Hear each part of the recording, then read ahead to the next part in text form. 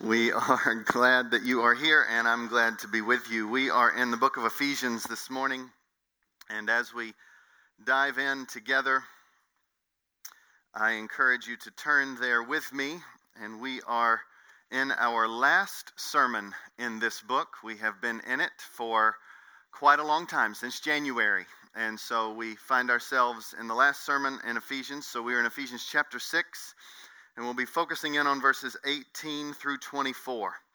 Ephesians chapter 6, verses 18 through 24. And if we could turn on the lights back there, that would be really helpful. Or turn them up. They're on, but if we could turn them up.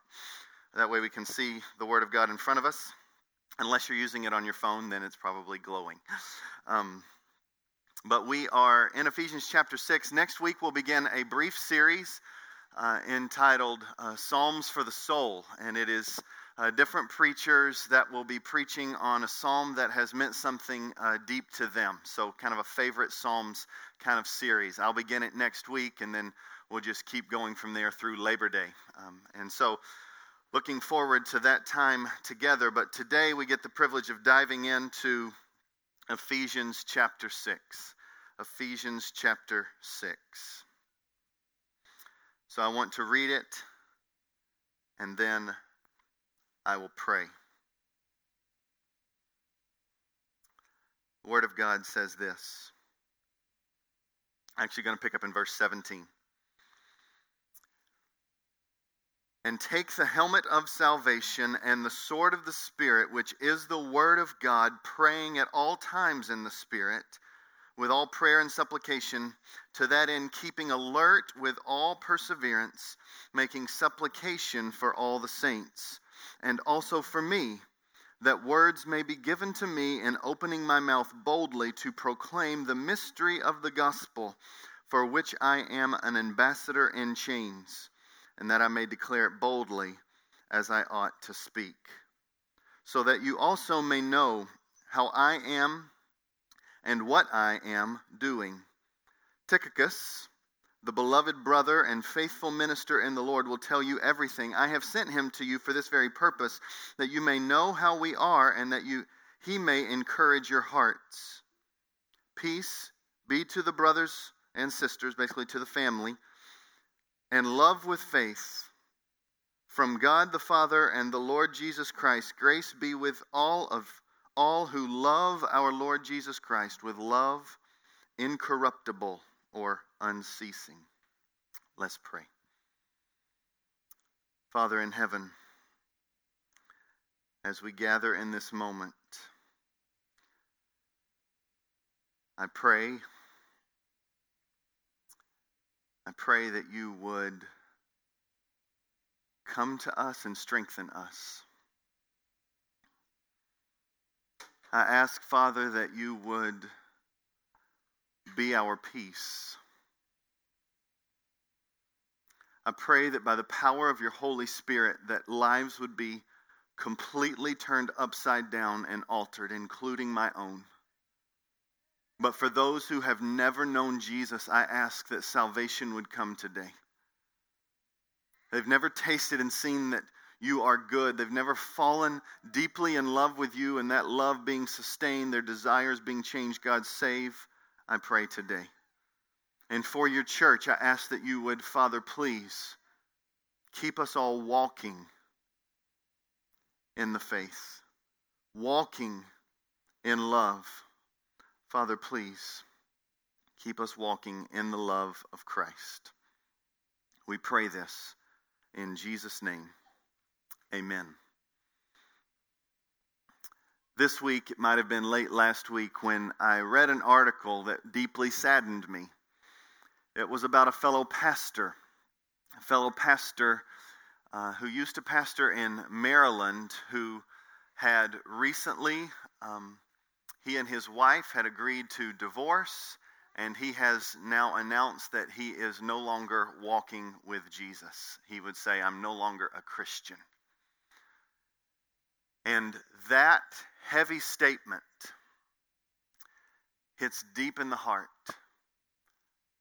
And it makes a lot of sense why Paul, author of this book, inspired by the Holy Spirit, he comes to us from prison, and he writes this letter, and he ends the letter talking about the battle that rages on behind the scenes, so to speak. It's called a spiritual war that we are in. It's not something to be taken lightly. It's not something that is just for some. There's a war raging for the human soul. And what we pray for this one pastor is that this is just a brief turning and not a complete turning. But Father, we do pray that God would turn his heart fully back to Jesus. But it brings right before us that there is a war raging for our faith. And so Paul in prison, looking at this church in Ephesus, says this is how we have to end this letter, with a kind of a summary of all that we've been through. The war is raging. I am for you. Put on the armor that I've already won for you, and now walk in my love. The message today is a message of endurance. The title is Keep Walking in the Love of Christ. Don't give up. And the three main points that we will dive into today is wage war in prayer, keep alert and endure, and number 3, the idea is in peace, love Christ. The first one, wage war in prayer. Number 2, keep alert and endure. And number 3, in peace, love Christ. So as we dive in here to Ephesians chapter 6, we start off on a kind of a sobering note, so to speak. But it is appropriate that although sober, there's great hope. This war has been won, and that's where he begins this entire book. Ephesians chapter 1. Blessed be the God and Father of our Lord Jesus Christ. Blessed be, praise be to the God and Father of our Lord Jesus Christ, who has blessed us in Christ with every spiritual blessing in the heavenly places. And then he just goes on for one massive run-on sentence that he has, stating the glories of Jesus. Because he knows what will help us endure, what will help us wage war, is knowing the love of Christ for us. These words, who has blessed us in Christ. 4 words.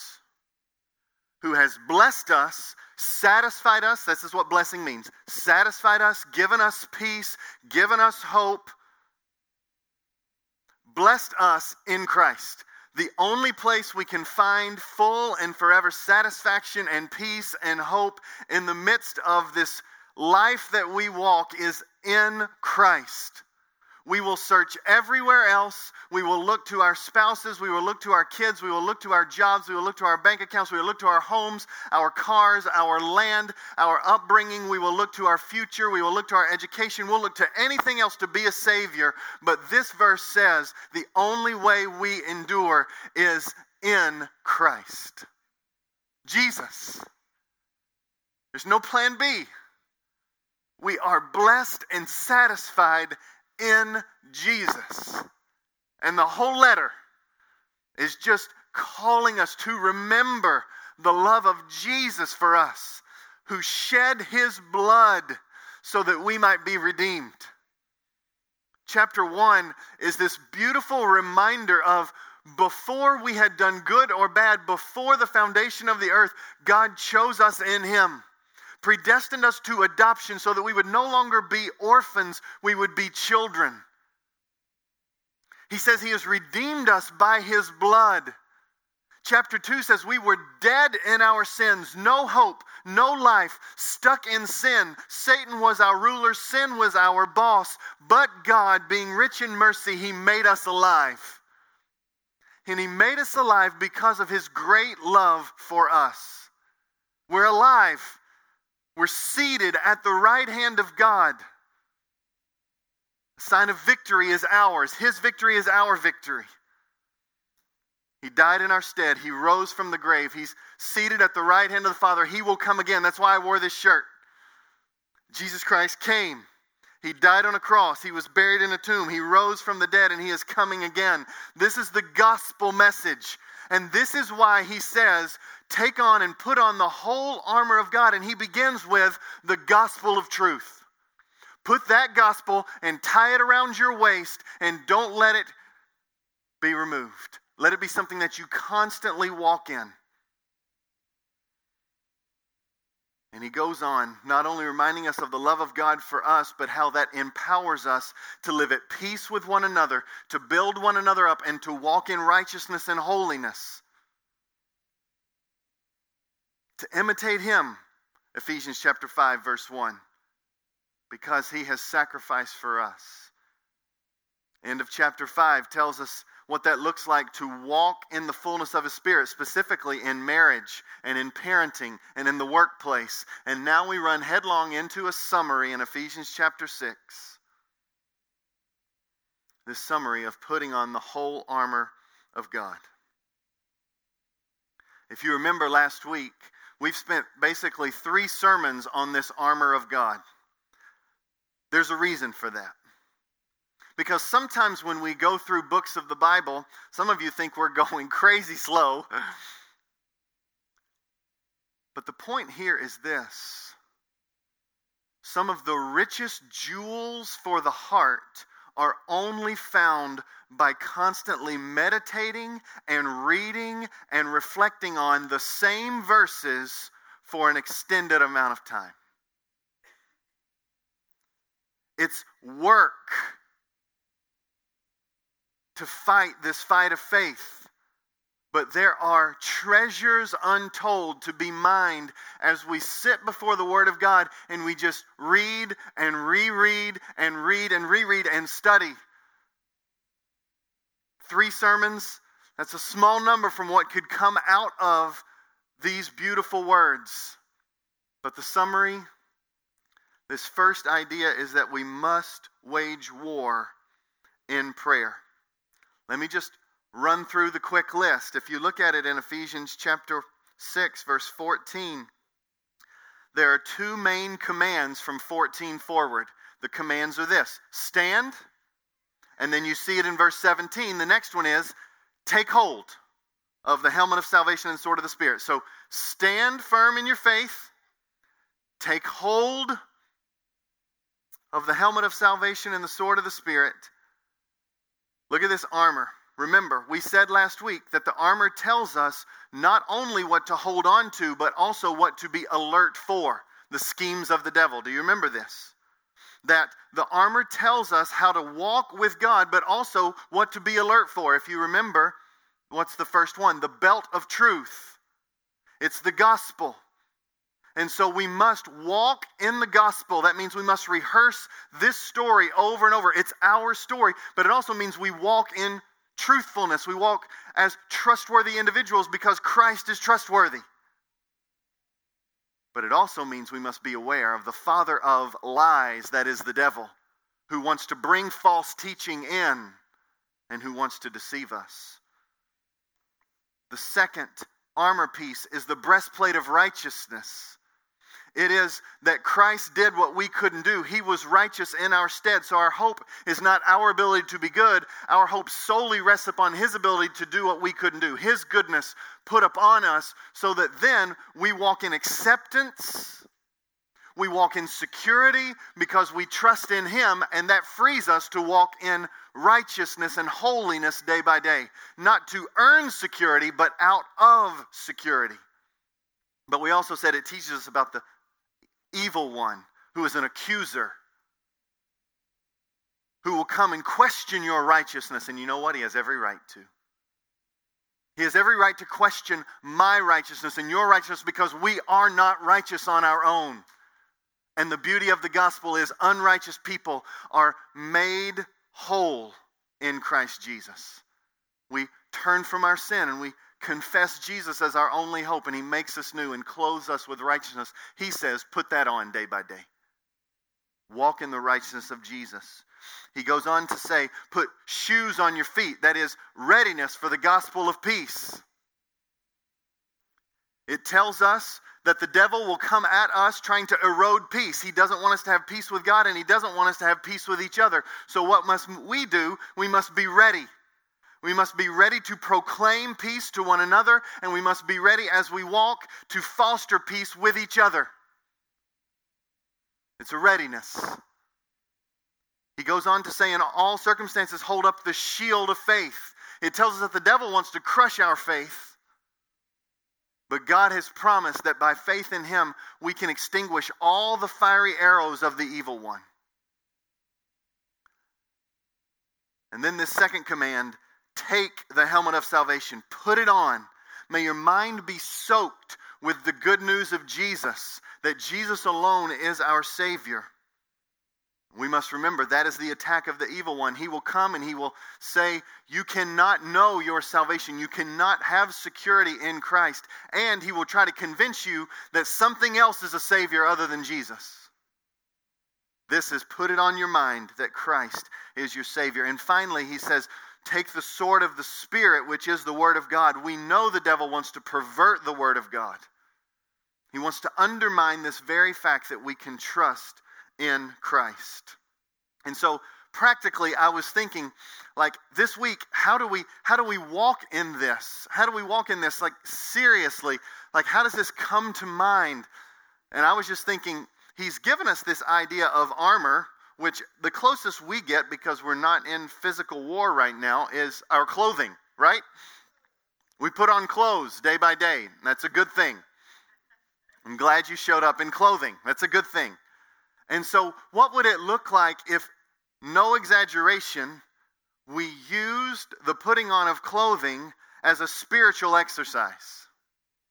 As a reminder of what God has done for us, of the potential attacks of the enemy, and how we can walk with him. What would it look like if the pants represented the gospel of truth, and we just said, oh God, please, help us to walk in truth? What would it look like if, as we put on our shirts, we literally said, the accuser wants me to crumble under my sin, and I know that I can stand alone in Jesus' righteousness? What would it look like as you put on your shoes, literally? I know you might say this sounds cheesy, but I need help. I need some practical daily reminders so that I don't go into neutral and I start rolling backwards spiritually. What would happen if we put on our shoes and we literally were praying, God, help me to communicate the gospel of peace to those who don't know Jesus, and help me be a part of unity and not dissension. Help me. What would it look like with the shield of faith? Now, we don't wear shields, so I had to think on this one. What would that mean? I was thinking, like, okay, what do I do every day? Well, I eat every day and I grab my keys every day. So I'm like, okay, I know it's a stretch. Stay with me. It's okay. If I grab my keys and I'm like, God, build up my faith. If I'm sitting and putting food in my mouth, strengthen me. Help me to trust you. Father, I need you. Could be the helmet of salvation, whether you're fixing your hair or whether you're putting on a hat. Father, help me. Father, help me to choose you as a Savior and not my spouse and not my kids and not my job and not my bank account. May I choose you. What would it look like if in our times in the morning, whether it's just the Bible comes to mind or whether we have opened it up, we just remember, God, take your word and change me and use me to be an instrument of love in your hands to see others changed by your word. We've got to think beyond our head, and practically we have to appropriate. We got to put on this. And if you noticed, in everything that I said, whether it was shirt or hat or hair, whatever, I was praying. I don't know if you noticed it. It was, oh God, help. It was, oh God, do this. And this is exactly what Paul is saying here. Look at it.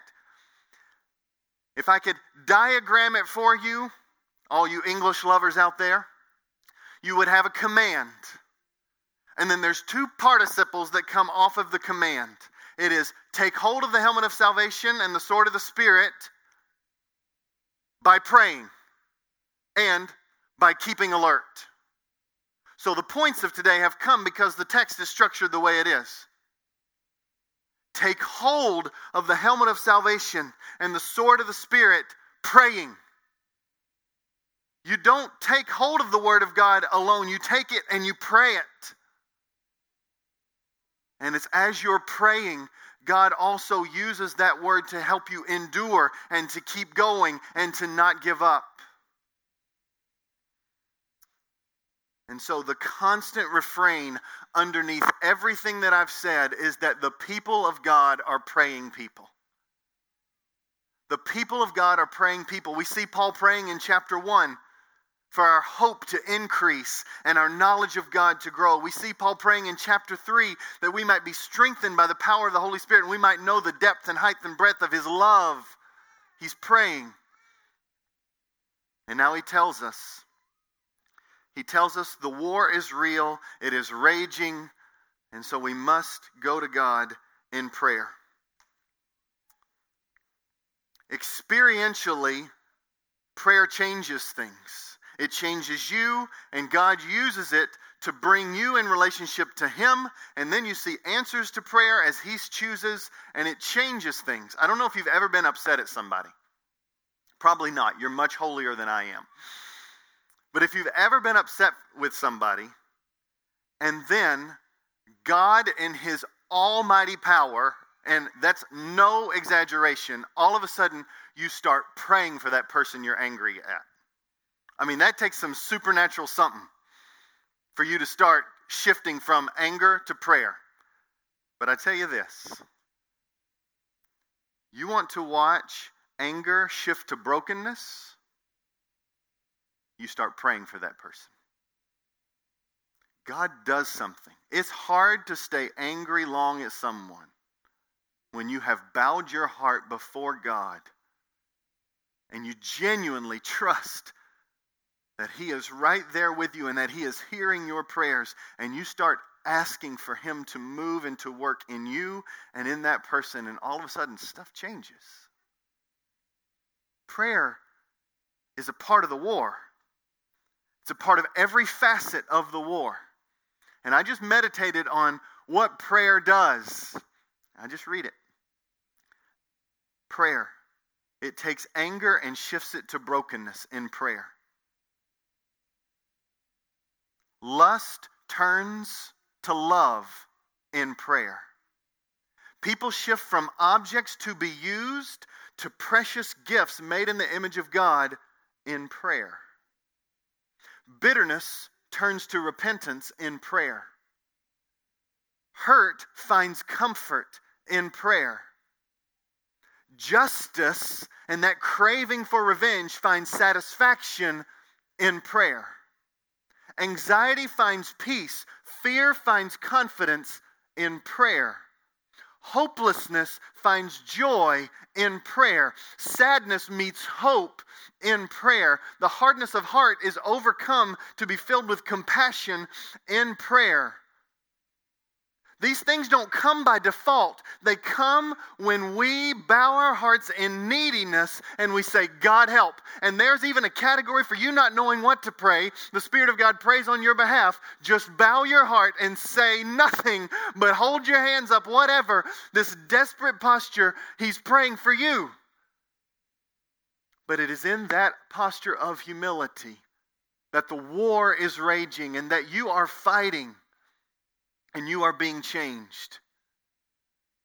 These things that are raging in my heart and your heart, they aren't changed by default. They are not changed by avoiding them. They are not changed by stuffing them or just generally thinking about them, which we can obsess over all kinds of things. They and you are changed by prayer.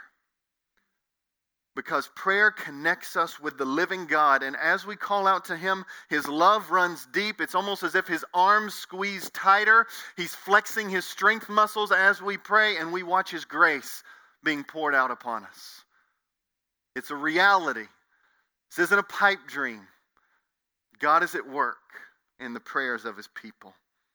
And so, dear friends, we wage war in prayer. But as we take hold of the helmet of salvation and the sword of the Spirit, we are not only praying people, but we've got to keep alert and endure.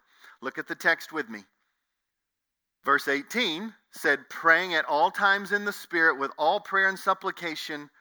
And then it says, to that end, keep alert. It could be like keeping alert because it's dependent upon this idea of taking hold of the helmet of salvation and the sword of the Spirit. Keeping alert with all perseverance, or the idea is endurance.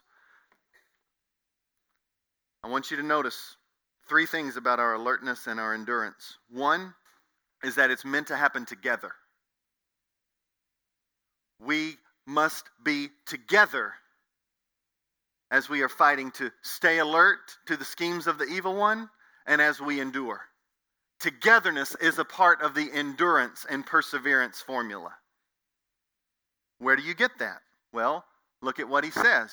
To that end, keep alert with all perseverance, making supplication for all the saints. There's also a you that's understood, and that you is plural. You all, or in Chicago, yous guys, it's a plural thing here. All of you all take the helmet of salvation and the sword of the Spirit. All of you all be prayers. All of you all keep alert and endure by praying for one another. There's a togetherness. And there's not only a togetherness, but there's a sense of keeping the end in sight. We've got to keep the end in sight. So what I did is, as I was thinking about this, as you read this passage in verse 18, it says, and to that end, towards that purpose, keep alert with all perseverance. This idea of perseverance is this idea of looking to the end and keeping going because the end is worth it. That's what's embedded in this idea of endurance. Endurance is not just last for a minute, it's keep going to the end. So you've got to keep the end in mind. And so I was reflecting on this helmet of salvation idea.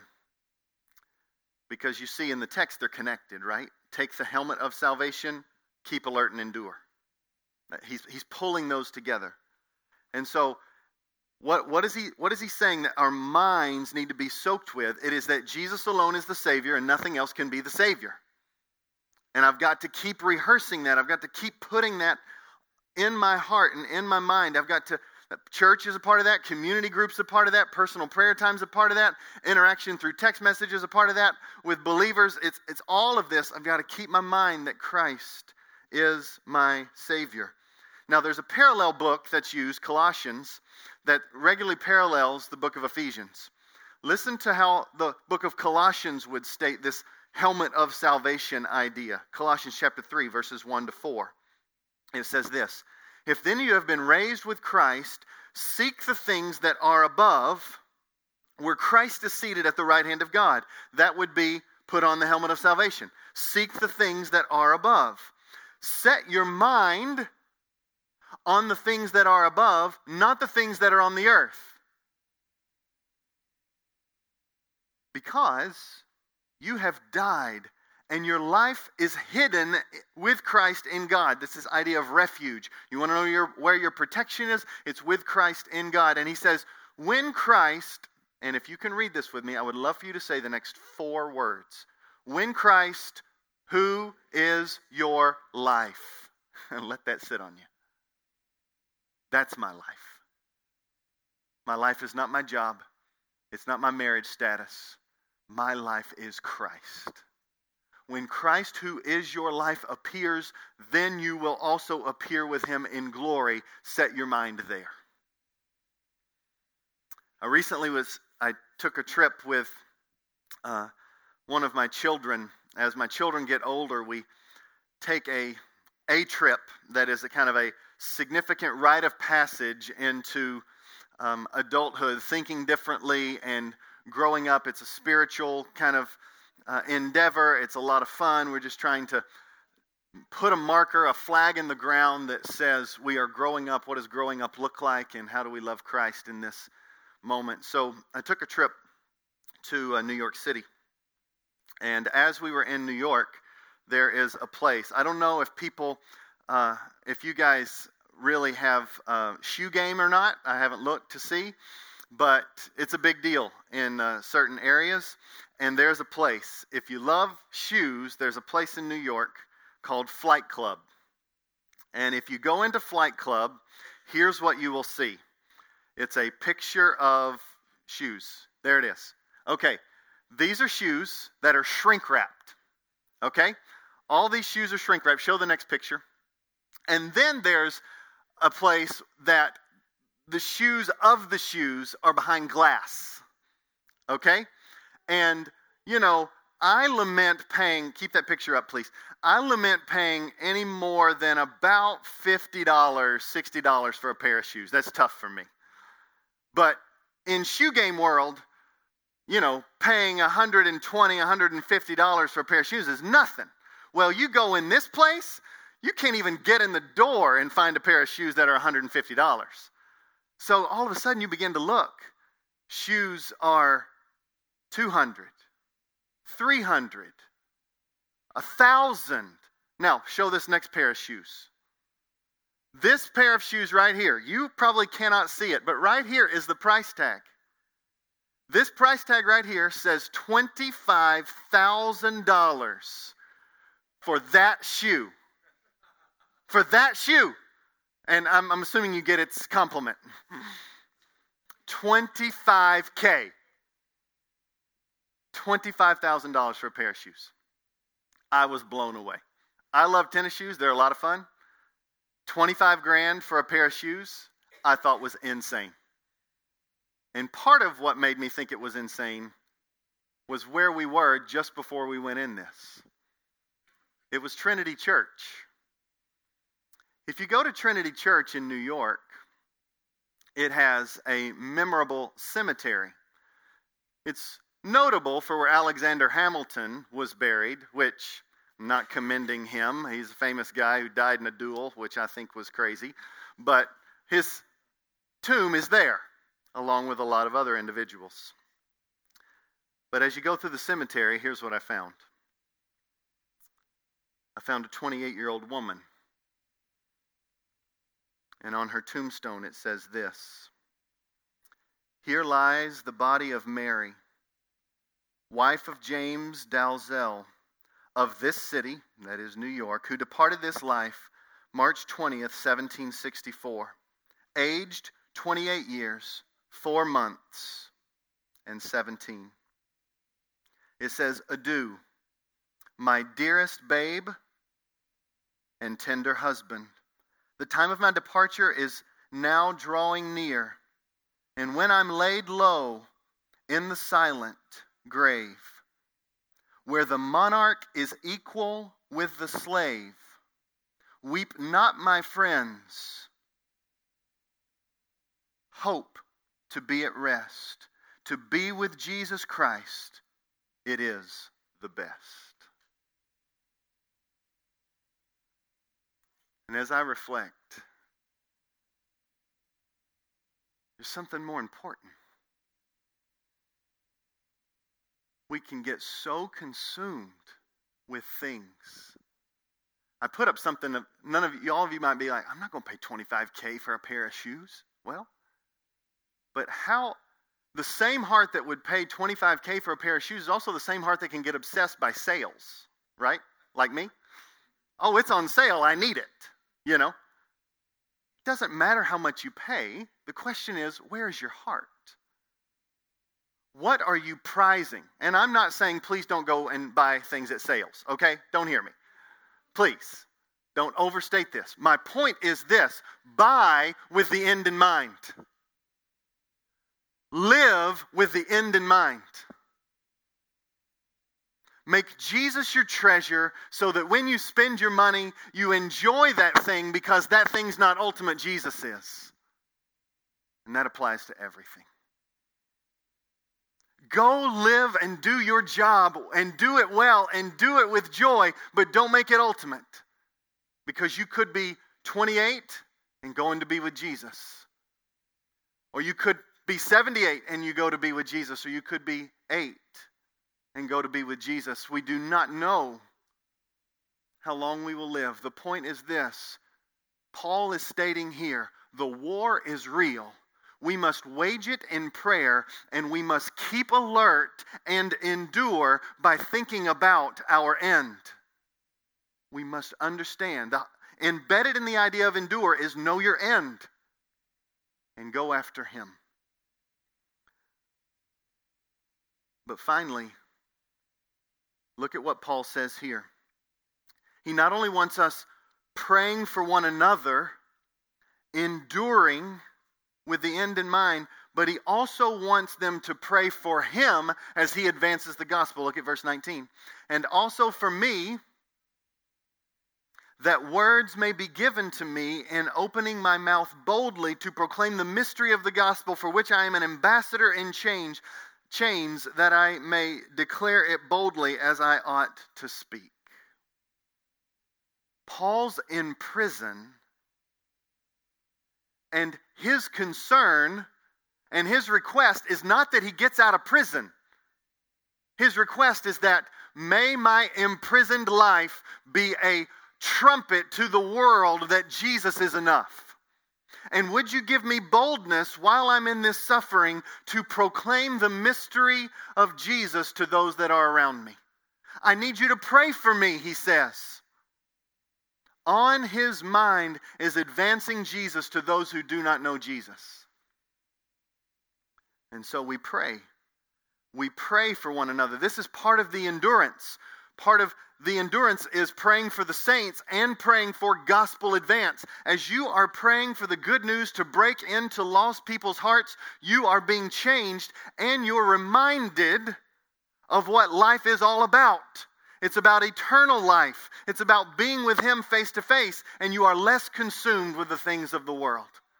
As you pray, you align yourself with him. So in my neighborhood, I seek to get to know my neighbors, and one of my neighbors is being deployed soon. And he went away for training, and as he went away for training, he came back and he said it was harder than boot camp. It was the hardest training he'd ever been a part of. And he said that he was in California, and while he was in California, there were some earthquakes, you might remember, that happened in California.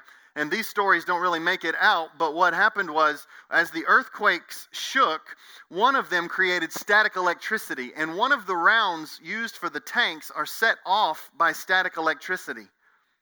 And so he said not far from him, he saw two of his fellow soldiers killed because one of those rounds shook and blew up and went off.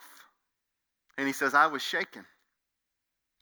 And I asked him how he tried to deal with that. He says, I asked him if he was religious. I asked him if he had a Bible. He says, I've been actually trying to read the Bible. And he says, it's just really hard to understand. And I was like, well, what version do you have? He said, the King James Version. I was like, well, I understand that. That's really difficult. That English was good for the 1600s, but, that's not how we talk today. There are other versions faithful to the original text that you should get. And I said, I'll buy you a Bible. Would you let me buy you a Bible? And then I shared with him just my journey, that I know what it's like to be religious, and I know what it's like to have a relationship with Jesus. Do you believe you've ever had a relationship with Jesus? And I'm trying, I'm not really sure. Just, evidence is that he was groaning and needing help. And so I just told him, I wanted to get you this Bible. I'm writing him a letter today. I request you to pray for me. I'm writing him a letter. I'm going to take it over. I also bought him a book that's a testimony of a guy who came to faith in Jesus, and I'm going to give these to him. And I request your prayers for me. But in my letter that I've already started writing, I just thanked him so much for entrusting me with a little part of his story. And friends, I encourage you. Draw near to people. Get to know them. And one day, maybe they might entrust you with a little bit of their story. And as they do, bring the story of Jesus to bear upon their story. But we've got to pray for one another, that the gospel would go forth. That's part of the formula for endurance. But as it ends, the passage says this: so that you may also know how I am doing, what I am doing, Tychicus, the beloved brother and faithful minister in the Lord, will tell you everything. Here's the deal. They're burdened for Paul. He's in prison, and they don't know how he's doing. So he sends Tychicus to go and to say, Paul's doing okay, but alongside that, Tychicus is bringing what we know as the book of Ephesians. He's bringing this letter to this church because while in prison, Paul wants them to know the glories of God, what healthy doctrine looks like, and what it looks like to walk with Jesus day by day. He spends his time laboring for them, and then he encourages them. Verse 23, peace be to the family of God, brothers and sisters, and love with faith from God the Father and the Lord Jesus Christ. Now just notice that. You might miss that. Where does our peace and our love and our faith come from? That's it. From God the Father and the Lord Jesus Christ. From. You see that? These are gifts. Gifts given to us. That means peace is possible. I fully believe, and this is from one anxious person to another, I can battle with anxiety. I fully believe God wants us to live and to lead out of peace, not out of anxiety. And it's a gift from Almighty God that can happen. There needs to be hope that wells up in the heart because God is with us. He is with us and He is for us. I won't be perfect and you won't be perfect, but we can take a step forward in hope that it is possible on this side of heaven to live and to lead out of peace rather than out of anxiety. It's possible. This passage says, I want that for you, church. Peace be to the brothers and sisters, and love with faith from God the Father and the Lord Jesus Christ. And then he says this, grace be with all who love our Lord Jesus Christ with love incorruptible. That word incorruptible is the same word that's used of a non-decaying body, or incorruptible, immortal love. What's that mean? It means that you would love Christ with a love that goes beyond death. Death can't stop this love. Now here's what's interesting. It's a quote from a commentator named Lincoln, and he says this: elsewhere in the letter of Ephesians has referred to God's love for believers, Ephesians 2:4, and Christ's love for them, and there's the references, and to believers' love for one another, and to the believing husbands' love for their wives, and to believers' love in general. But this is the only place in the entire book of Ephesians where their love for Jesus Christ is made explicit. He ends the whole letter with, and love Him. He begins with, blessed are we in Christ. And he ends with, love that Christ.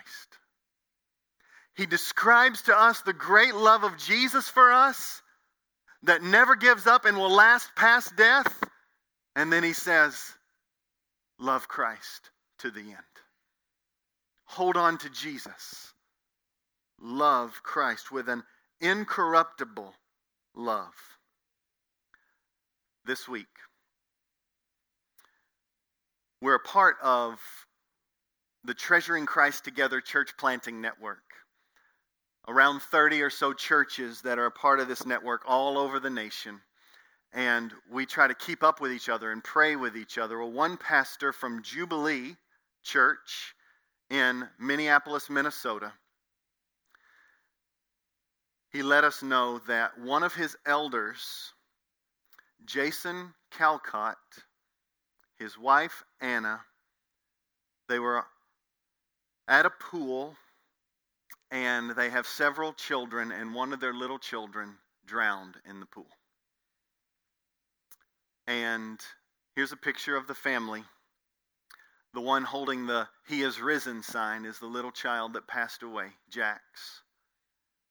And they had the funeral for him this week. And it just weighs so heavy when you think about that loss of life.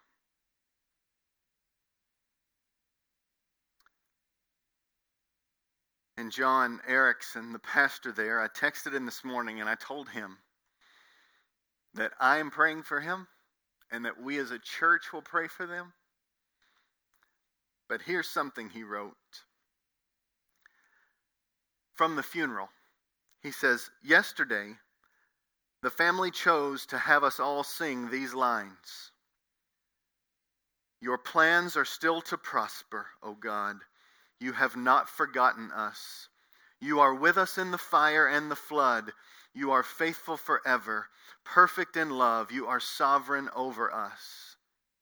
And he writes this, "With heaving sobs and sharp pain, and yet with trembling hearts looking to Jesus, we celebrated the sweet life of little Jax.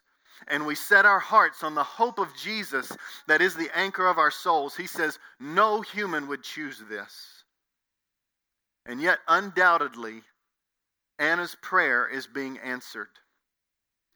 Their lives are singing a song to us all. That song is asking, what are you trusting in?" And hear this next question. What will hold you on your worst day? Her and Jason's life are undoubtedly about Jesus. And God is receiving glory even in their darkest hour. This is and will be hard for so long. Thank you so much to so many who have prayed and loved and given. It is so powerful to witness our God at work. And when you turn on the news and in El Paso, 20 some odd killed. Just last night at 1 a.m., 9 killed in Dayton, Ohio.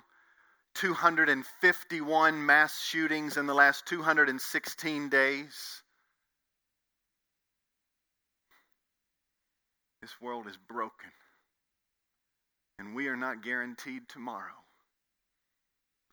And the letter of Ephesians is given to us as a people to say, what will hold you on that last day? It is a God who before the foundation of the earth has chosen you and predestined you to adoption. It is a God who gave his only Son to die for sinners when they did not deserve it, when they were unlovely. It is a God who says, "I will never leave you nor forsake you." It is a God who has given us his Holy Spirit that we might fight the fight of faith and walk in righteousness. It is a God who loves us in our lowest times. And this I can tell you, from my own sufferings and walking with many, many of you and others in their sufferings, here is what I have noticed. There's one thing that rings true. Our God has held the sufferer. It is not as much about me holding on to my God as my God holding on to me. And that's what we celebrate today. My God will hold me, and he will keep me. And he will keep his children. And he loves you with an unquenchable love. And so the letter is, love him. Love him with an unceasing love that goes past death. For one day we will see him face to face in all of his glory. Keep walking in the love of Christ. Let's pray.